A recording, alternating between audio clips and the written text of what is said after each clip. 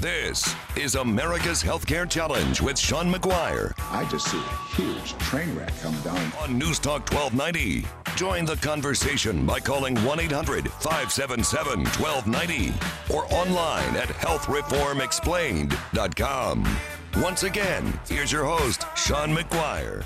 Welcome back to America's Healthcare Challenge. The train's left the station on health reform, at least for this point. As we see it, according to Speaker Paul Ryan, it's going to be here. The law of the land is here for the, quote, foreseeable future. And now President Trump deciding to move along to his other domestic agenda items, which would be tax reform, trade, infrastructure, and on down the line. But my question is, how much does this debacle, as Alan labeled it last segment, and which was a pretty accurate assessment. Matt, I'm interested in your thoughts on this. How much does this damage the Trump presidency? I don't think it does as much as the media would let you to believe, but it does. He did take some wounds here. Yeah, thanks for letting me jump in on this. I would agree with you 100%. I think it depends who you talk to, right? If you talk to somebody in the media, the groups that he's attacking and been attacking for like a year and a half now, yeah, they're going to tell you it's devastating for his presidency. He would have much rather had something done. Yeah, I can see where that perspective is coming from. If you talk to a Trump supporter, they're going to say, no way. Here's my 2 cents on this. This is my personal. I didn't get this from anywhere else. This just came from my brilliance. And that is when you try the first step out, you try to change a third. What is a third to 2/3 of the economy is healthcare? Isn't it a third? Oh, it's like a sixth. Yeah, like a fifth. It's a fifth. Yeah, okay, 20%. let's call it a fifth. So what you tried to do 30 days into your presidency is you tried to change something that affects a fifth of the economy. You basically tried to do the hardest thing that was on your plate, First. which was healthcare, and you tried to do it first without having put in any time really developing relationships with Congress, really figuring out where your marbles are and kind of figuring out what the deal is, getting the lay of the land.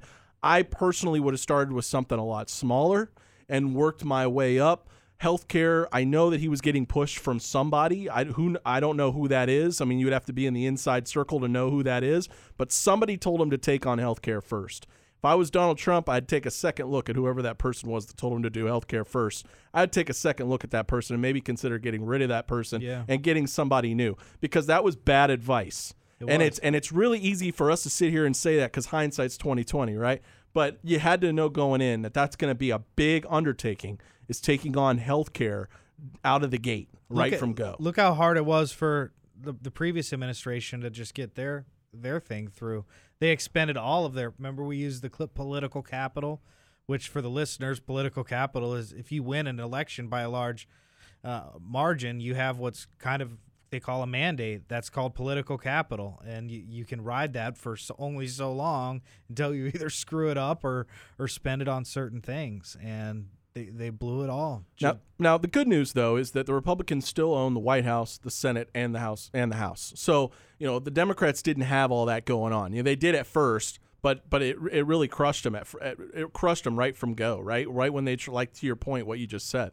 The good news is the Republicans are still in charge and they can still try to take on some of this. So what I'm saying is I don't think they expended as much capital as maybe, say, the Democrats did back then. Because the Republicans hold a bigger majority, I think, right now than the Democrats did at their highest point. Right. So, with that being said, I think some political capital did get expended, but I think that, if they take on something more manageable here from the outset, I think taxes might be another big one. I think that's another really big undertaking because, once again, you're going to have the same problems between, and Alan mentioned this, between the moderate Republicans and your more conservative Freedom Caucus Republicans. They're going to have a different idea of what they want to do about taxes. And the whole conventional thinking was you doing this health reform, as in scaling back some of these expenditures to Medicaid, to some of these subsidies, to use that, I guess, to quote unquote pay for tax reform.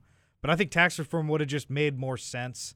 Like you said, hindsight is 20/20. But when you look at the stock market growth and American enterprise likes this administration. I don't think there's any question about that. And so I think tax reform, if they would have kind of piggybacked off of the momentum that was going, would have really, I think, taken off, gotten past, and then if it worked, the economy would have exploded, and then that would have brought in more money because when businesses are growing, they pay more in taxes, and then the government has more to spend on.